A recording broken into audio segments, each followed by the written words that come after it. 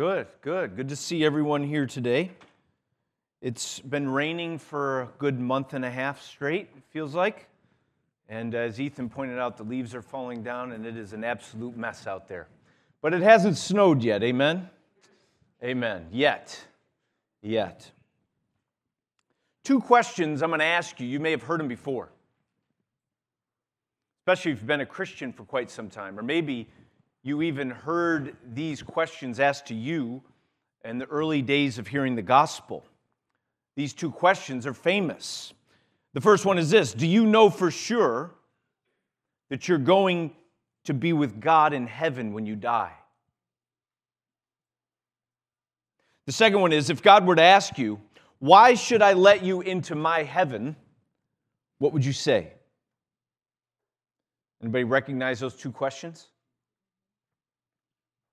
They were developed by Pastor D. James Kennedy, pastor of Coral Ridge Presbyterian Church in Fort Lauderdale, Florida. And he used these two questions first with his church members and then developed a whole curriculum called the Evangelism Explosion in 1972. Does anyone have any idea what I'm talking about? Okay, good. Anyone ever run into somebody ask you those two questions? Doreen, okay. All right, no one else. Raise your hand, Doreen, and a couple others, if you're old. Okay, great, awesome. We're old. The first question gauges your level of assurance or confidence. Right? Do you know for sure? Gauges assurance. The second question seems to get at the basis of such assurance, the basis of your confidence. Why would I let you into my heaven? What's the basis of your confidence? So I'll ask you that. What is the basis of your confidence before God? Not sure there could be a more important question. What is the basis of your confidence before God? Could the stakes be any higher in life and in death and eternity than having an answer to that question today? You talk about asking the ultimate questions in life. That's about as ultimate as you're going to get. What is the basis of your confidence before God? Paul is going to address this very thing this morning in his letter to the Philippians in chapter 3. I'm going to invite Michaela Crouch. She's going to come forward, and she's going to read for us from chapter 3. So grab your Bibles, chapter 3, 1 through 11, and let's welcome Michaela as she reads for us. The text this morning comes from Philippians, beginning in the 3rd chapter, first verse. This is the word of the Lord. Finally, my brothers, rejoice in the Lord. To write the same things to you is no trouble to me and is safe for you. Look out for the dogs, look out for the evildoers, look out for those who mutilate the flesh, for we are the circumcision who worship by the Spirit of God and glory in Christ Jesus and put no confidence in the flesh. Though I myself have reason for confidence in the flesh also. If anyone else thinks he has reason for confidence in the flesh, I have more. Circumcised on the 8th day of the people of Israel, of the tribe of Benjamin, a Hebrew of Hebrews, so as to the law a Pharisee, as to zeal a persecutor of the church, as to righteousness under the law blameless. But whatever gain I had, I counted as loss for the sake of Christ. Indeed, I count everything as loss because of the surpassing worth of knowing Christ Jesus my Lord. For his sake I have suffered the loss of all things and count them as rubbish, in order that I may gain Christ and be found in him, not having a righteousness of my own that comes from the law, but that which comes through faith in Christ, the righteousness from God that depends on faith, that I may know him and the power of his resurrection, and may share his sufferings, becoming like him in his death, that by any means possible I may attain the resurrection from the dead.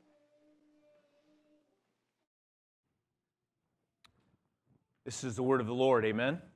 Amen. Let's pray together. Father, thank you so much for this word this morning. We pray that your Spirit would guide us and teach us and lead us into all things. Don't just put this in our mind, but also in our heart, we pray.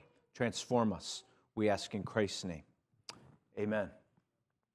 16 times in 104 verses, Paul uses the word joy or rejoice in Philippians.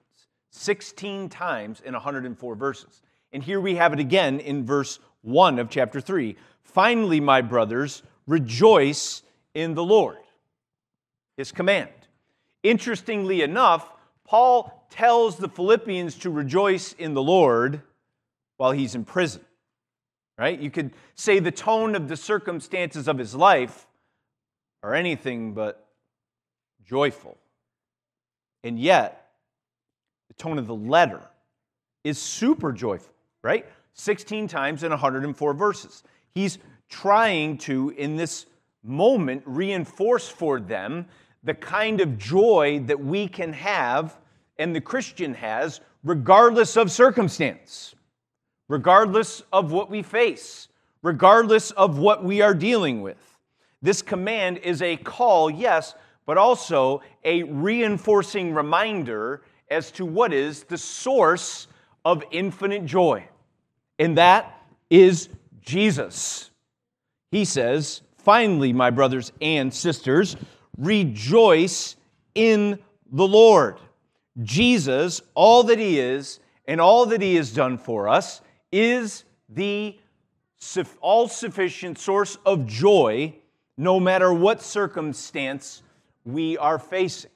Isn't it wonderful to be reminded, even as we're commanded, that our circumstances do not determine our joy? Jesus does. Matter of fact, joy is not like happiness that goes up and down based on circumstances. Joy is something so much more deeply rooted in the soul and is tied to something that does not go up and down based on circumstances, and that is Jesus Christ himself. So, brothers, sisters, rejoice in the Lord. Brian Tabb says this, rejoicing in the Lord means knowing Jesus Christ as our Lord, Savior, and treasure. It means he gives us deeper, purer, sweeter, more lasting pleasure and gladness than anything this world has to offer. Amen? Don't take joy in your circumstance. Don't take joy in your career. Don't take joy in your accomplishment. Even beyond that, don't take joy in your marriages, in the state of your children. Yes, in a secondary way, do those things. But ultimately, if all those things would be lost and gone, there's still cause for joy because we have Jesus. Christ is our joy. There is no joy like the joy that we know in Jesus. Amen? That's what he's saying. So, brothers and sisters, based on who he is, based on all that he's done, based on your relationship to him by faith, rejoice in the Lord. Can you do that this morning? Can you just take a moment in the midst of your fears, sorrows, and anxieties and just say, you know what? Life is a mess. It's chaotic. I ain't sleeping. I'm nervous. We broke. But you know what? Jesus. We know Jesus. He's our joy. Jesus. Brothers and sisters, take joy in the Lord. And don't let anyone steal that joy. Did you hear what I said? Don't let anyone steal that joy. Don't let anyone muddy the waters. Don't let anyone lie to you and deceive you and distract you from that kind of joy that only comes from Jesus. That's what Paul's telling the Philippians. To write the same things to you is no trouble to me, and it's a safeguard to you. And he's about to give the Philippians a warning. This is what he says. Look out for the dogs. Look out for the evildoers, and look out for those who mutilate the flesh. Wow, this letter has taken a turn. Open your eyes. That's a Dave Macyism, friends. Open your eyes. He'd tell me that all the time. Dad, I don't see it. Open your eyes. I heard that my whole childhood. And so Paul says to us, and to the Philippians, open your eyes. He says it 3 times. Look out, look out, look out. Look out for the dogs, not your pets. Those scoundrel scavengers. It's not nice to be called a dog in this context. Look out for the dogs. Look out for the evildoers. Look out for those who mutilate the flesh. What in the world? Strong rhetorical language. Paul was just telling us, hey, take joy in the Lord. Look out. Beware. It's a warning. What's going on here? Well, like in our day, the gospel's being distorted. False gospels are being preached. Some Jewish Christians were teaching that Gentiles must become Jewish through circumcision to be in right standing with God. The larger issue was they were teaching that the Gentiles need to submit themselves to the old covenant to be a part of the covenant people of God. They were saying that to be righteous before God and to be a member of the covenant community, you need Jesus, amen, plus law observance. He says, anyone telling you that is a dog, is an evildoer, is just simply a flesh mutilator. Look out for these people. Be on high alert for their poison. It's a warning. You got joy in the Lord. Don't let anybody steal that joy from you through deception, through distortion. Don't let anyone steal it. It's a warning. And warnings are gifts. Warnings are gifts, right? I'm teaching one of my kids, to remain nameless, how to drive. They need warnings as they learn to drive. There are dangers everywhere. They may think there are not dangers everywhere. They may not be privy to all the dangers. They may be ignorant to the possible scenarios that could unfold that could lead to all of our deaths.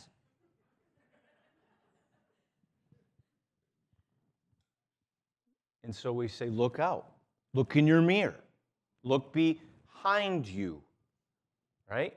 Look to your side. Look forward. Keep your eyes on the road. Know your speed.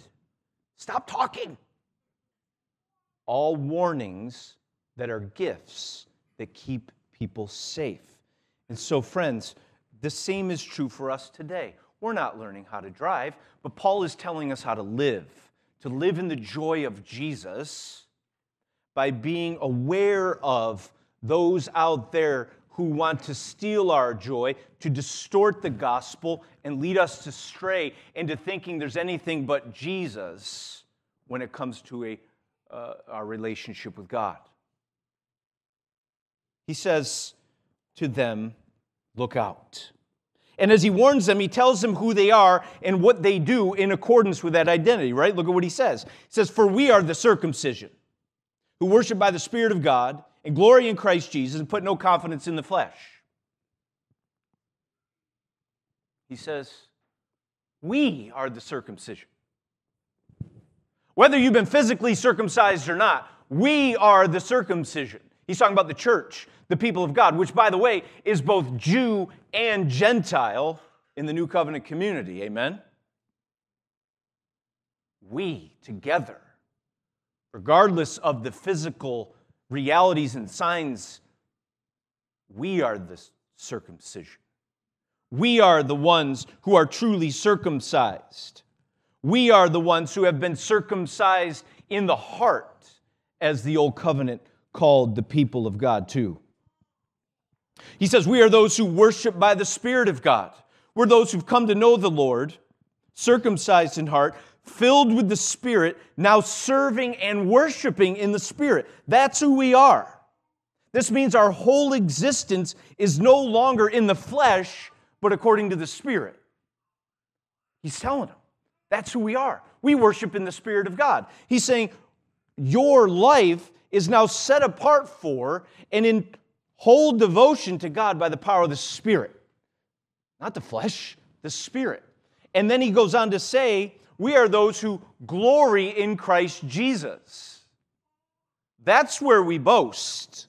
That's where we find reason to boast, in Christ Jesus. And finally, he says, we put no confidence in the flesh. That's who we are. We're the circumcision. We worship by the Spirit of God. We glory in Christ Jesus, and we put absolutely no confidence in the flesh. Remember Philippians? Remember renovation? We put no confidence in the flesh. And we're going to kind of transition there because it seems as if though Paul in this moment takes that phrase, we put no confidence in the flesh, and he's just going to keep going with that. This phrase becomes primary in the verses that are to follow. Remember what our question was, right? What is the basis of your confidence before God? But we see what it is not for those who are in the people of God. It is not confidence in the flesh, because we're the circumcision. We don't put any confidence in the flesh, amen? But Paul says, hey, if anybody did have confidence in the flesh, it's me. And look at what he says. He goes on. He says, though I myself have reason for confidence in the flesh also, if anyone else thinks he has reason for confidence in the flesh, I have more. Circumcised on the 8th day, the people of Israel, the tribe of Benjamin, the Hebrew of Hebrews, as to the law, a Pharisee, as to zeal, a persecutor of the church, as to righteousness under the law, he calls himself blameless. Wow, that is strong language. And what we get here is Paul's religious resume. That's what we get. And when we read that resume, we see that Paul comes from a very strong religious pedigree.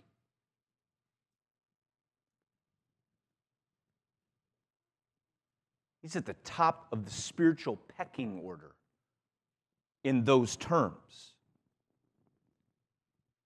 He gained much through devotion and observance to the law. If anybody's going to gain confidence in the flesh, it's going to be Paul.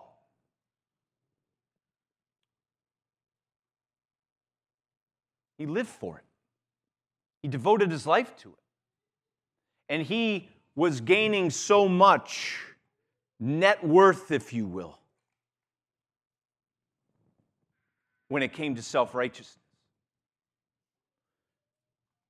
And some kind of assumption that all of that would translate into some kind of confidence before a righteous God. Kind of taps into normal human assumptions, I think. Right? We assume that if we do all the right things, if we live a good life, then we can stand before God and someday be accepted. I think that's generally our assumption. If we build some sort of religious resume, that in the end we'll stand before God and be received into His kingdom, to be accepted. And in some ways, we don't even necessarily have to do all the right things all the time, just as long as we get that 51%. If we give 51%, it kind of washes out the 49%. And we're more good than we are bad. Yeah, we can make mistakes. Yeah, we can commit sins. But as long as we have gains in the spiritual resume, religious resume column, then God will ultimately accept us. Some even go beyond that to assume that their life will impress God. You may have heard of the crazy motivational speaker, David Goggins. He was a Navy SEAL. He's an author. Now he's a foul-mouthed, crazy motivational speaker. He does a lot of pull-ups, okay? Well, I was shocked to see one of his videos where he basically says that the whole aim of his life is that one day when he stands before God, that God will take a look at all his performance, all his effort, all that he did, and that God's expectations would be surpassed for his life. And he says this, I want God to be impressed. Can you imagine? I got uncomfortable. But is that, as strong and crazy as that sounds, is that not basically what people assume is going to happen in the end? That God will take account and he will evaluate you based on your performance? And he'll be at least accepting, maybe even impressed with what we've done. But Paul says, I gained all that whole religious resume. He said, verse 7, but whatever gain I had, I counted as loss for the sake of Christ. I count it as loss. In essence, Paul is saying, when it comes to having confidence before God, religious resumes are not worth anything. I want you to hear that today. Don't be deceived. Don't be confused. When it comes to having confidence before God, religious resumes are not worthy of anything. Paul tells us, I had it all, I gained it all. But whatever I had gained, I counted as loss for the sake of Christ. You could say it this way, as Jonathan Edwards once said, you contribute nothing to your salvation except the sin that made it necessary. Religious resumes are worthless. But then he goes on to tell us what he discovered. He says, indeed, I count everything as loss because of the surpassing worth of knowing Christ Jesus my Lord. For his sake I have suffered the loss of all things and count them as rubbish, in order that I may gain Christ and be found in him, not having a righteousness of my own that comes from the law, but that which comes through faith in Christ, the righteousness of God that depends on faith, that I may know him and the power of his resurrection, and may share in his sufferings, becoming like him in his death, that by any means possible, I may attain to the resurrection of the dead. Bottom line, on 3 occasions, we hear Paul tell us that he's counting. He's counting. He's calculating for us. And he's making evaluations. He's saying, yeah, I counted up all those things I did. I counted up all of my religious resume, and I made an evaluation of my self-righteousness. And at the same time, I came to know Jesus on that road to Damascus, when the Lord opened my eyes and showed me something else of value. And he said, and he evaluates Jesus. And he begins to compare. He's comparing a righteousness of his own that comes from the law, what he does, and he's comparing a righteousness that comes through faith in Christ, the righteousness of God that depends on faith. He's evaluating, he's counting up, he's assessing, he's calculating, he's running the numbers in his life in comparison to Jesus. And he's saying, when I think about the value of Jesus Christ as a basis for my confidence before God, here's what I think about my religious resume. It's loss. It's worthless. it's of no value. Such extreme language, right? Extreme economic language. When I compare the value of knowing Jesus and my religious resume, there's no comparison. He says this, all things, and the English word are rubbish. Rubbish. Stinky garbage. That's what they are. Stinky garbage. Gordon Fee says that word is foul-smelling street garbage that is fit for dogs. That's what his self-righteousness is. When it comes to confidence before God, Paul says religious resumes are worthless. But when it comes to our confidence before God, Jesus is worth everything. Jesus is worth everything. He came to know the surpassing value of knowing Jesus. Have you come to know the supreme, surpassing value of simply knowing Jesus Christ as the basis of your confidence before God? Are you putting your trust in yourself? Are you putting your trust in your life, in your deeds, in your works, in your obedience? Is your assurance tied to your performance, what you do or you do not do? Paul's saying, the only thing that counts, the only one that counts, is Jesus. Maybe I can say it this way.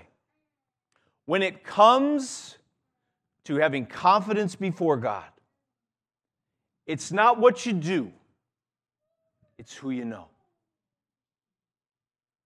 It's not what you do, it's who you know.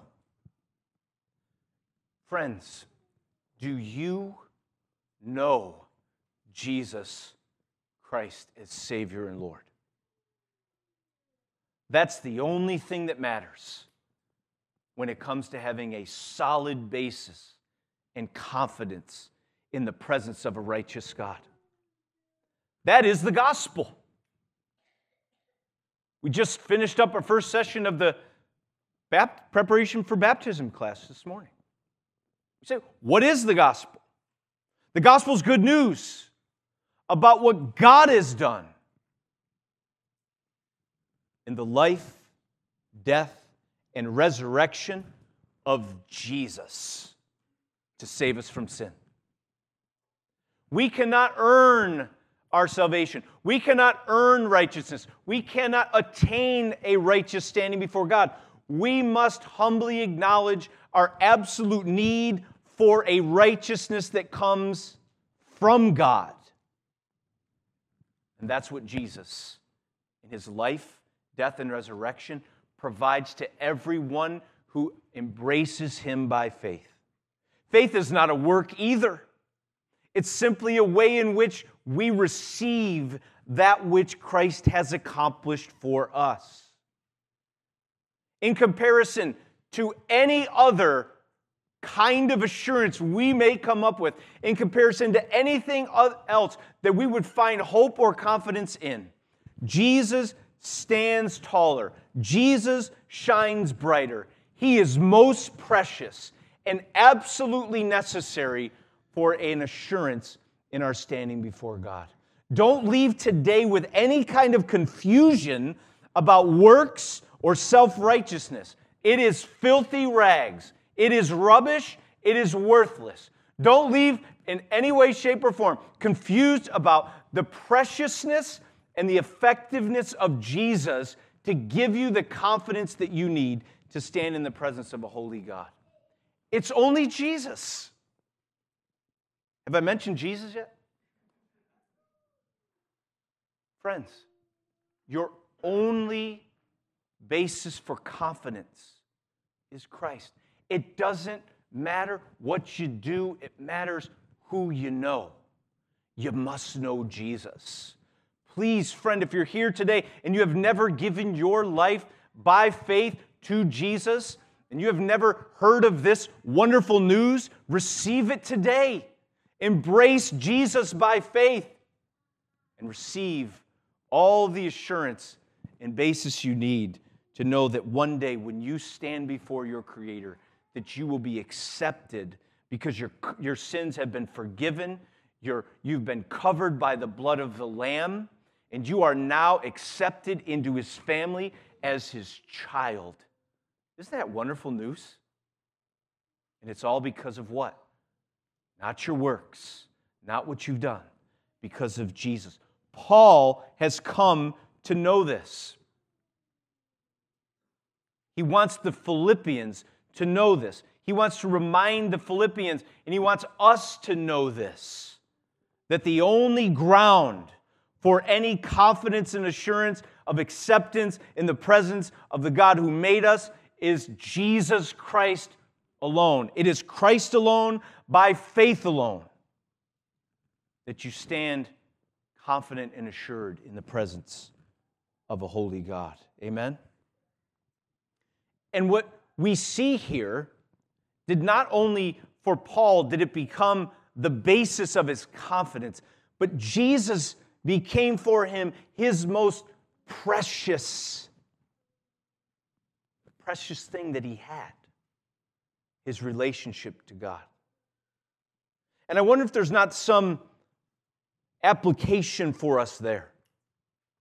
You know, you have two questions there, like, what is the basis of your confidence before God? And then you have the other question, what is most precious to you? And how do those two relate? Well, again, based on that, the answer to question one, what could be more precious than Jesus? That's what happens to Paul. He comes to this awareness that all the gain that he had, the things of value that were so much a part of his life, all became rubbish, all became loss in comparison to the surpassing worth of simply knowing Christ Jesus. He came to know Jesus, and that became the most precious thing, the most valuable thing to him. And I wonder if all the things that we enjoy and have in this life, even the Christian life, if Jesus is at the top, if Jesus is ultimately what is most precious to us in this life, if Jesus is not what's most valuable to us, who He is, and just the simplicity of enjoying fellowship with Him. That's what happens to Paul. He comes to see the value of Jesus, of knowing Him, and he says, I want to be found in Him. That's what my life's all about. I want to gain Christ. Verse 10, that I may know Him. I want to know the power of His resurrection. I even want to share in His sufferings. I want to become like Him in His death by any means possible that I may attain to the resurrection of the dead. Everything about Paul's life became about having fellowship and sharing in all these things with Jesus. There was nothing more precious to Paul than Jesus. Is that true of you today? Is Jesus most precious to you? I think of men and women who own businesses and have careers and find a lot of value and meaning, and rightly so, in their work. Can easily find their worth and their value most significantly in it, their accomplishments, the kind of approval that they get from such accomplishments. I even think of the influence that they have as it grows and how valuable and precious that is. I think of mothers and fathers who can easily find value and worth in their children, what they're accomplishing, what they're doing, their successes. The relationship that they have can become the most precious thing in their life.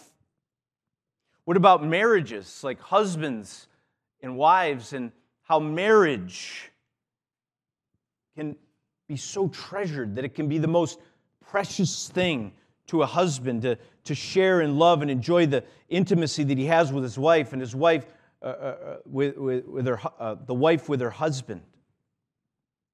It's so easy to find ultimate value in these things. People can even find their value in how they look, their beauty, right? Their physique, their stature, their strength.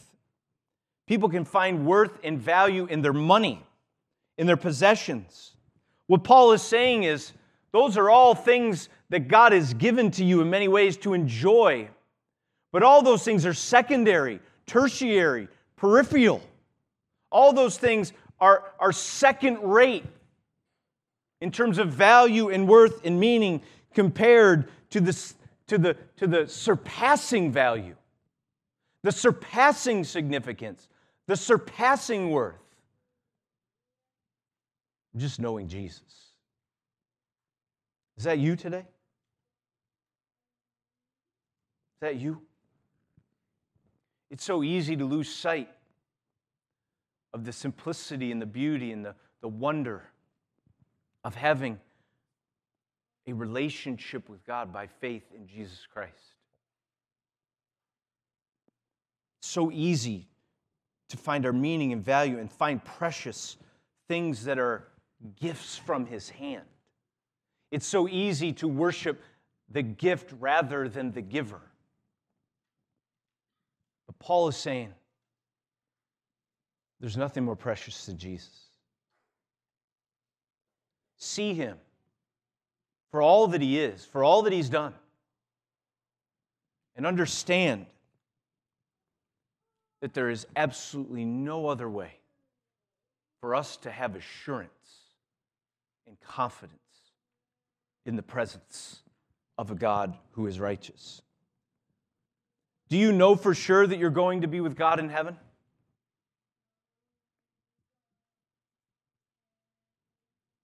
If God were to ask you, why should I let you into my heaven? What would you say?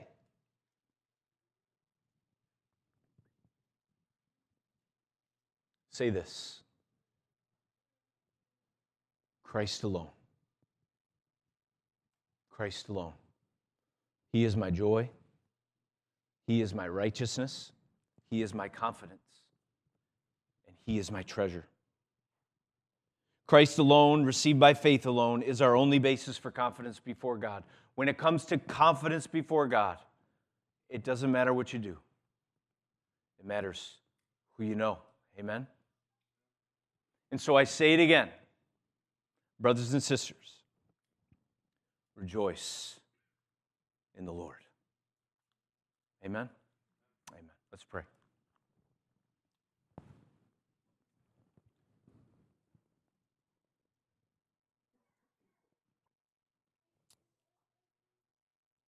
Father God, we are grateful for this very personal instruction from Paul, this warning to look out for those who would steal our joy.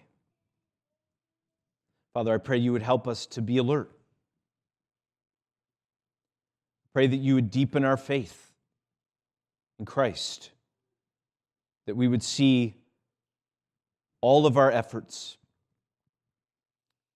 all of our works as worthless, insofar as they are some attempt to gain some sort of acceptance and righteousness in your presence. Remind us of the surpassing value of Jesus. Help us to trust in Him all the more. Help us to treasure Him all the more.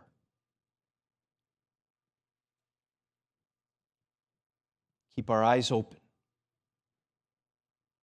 Keep our lives ordered in a way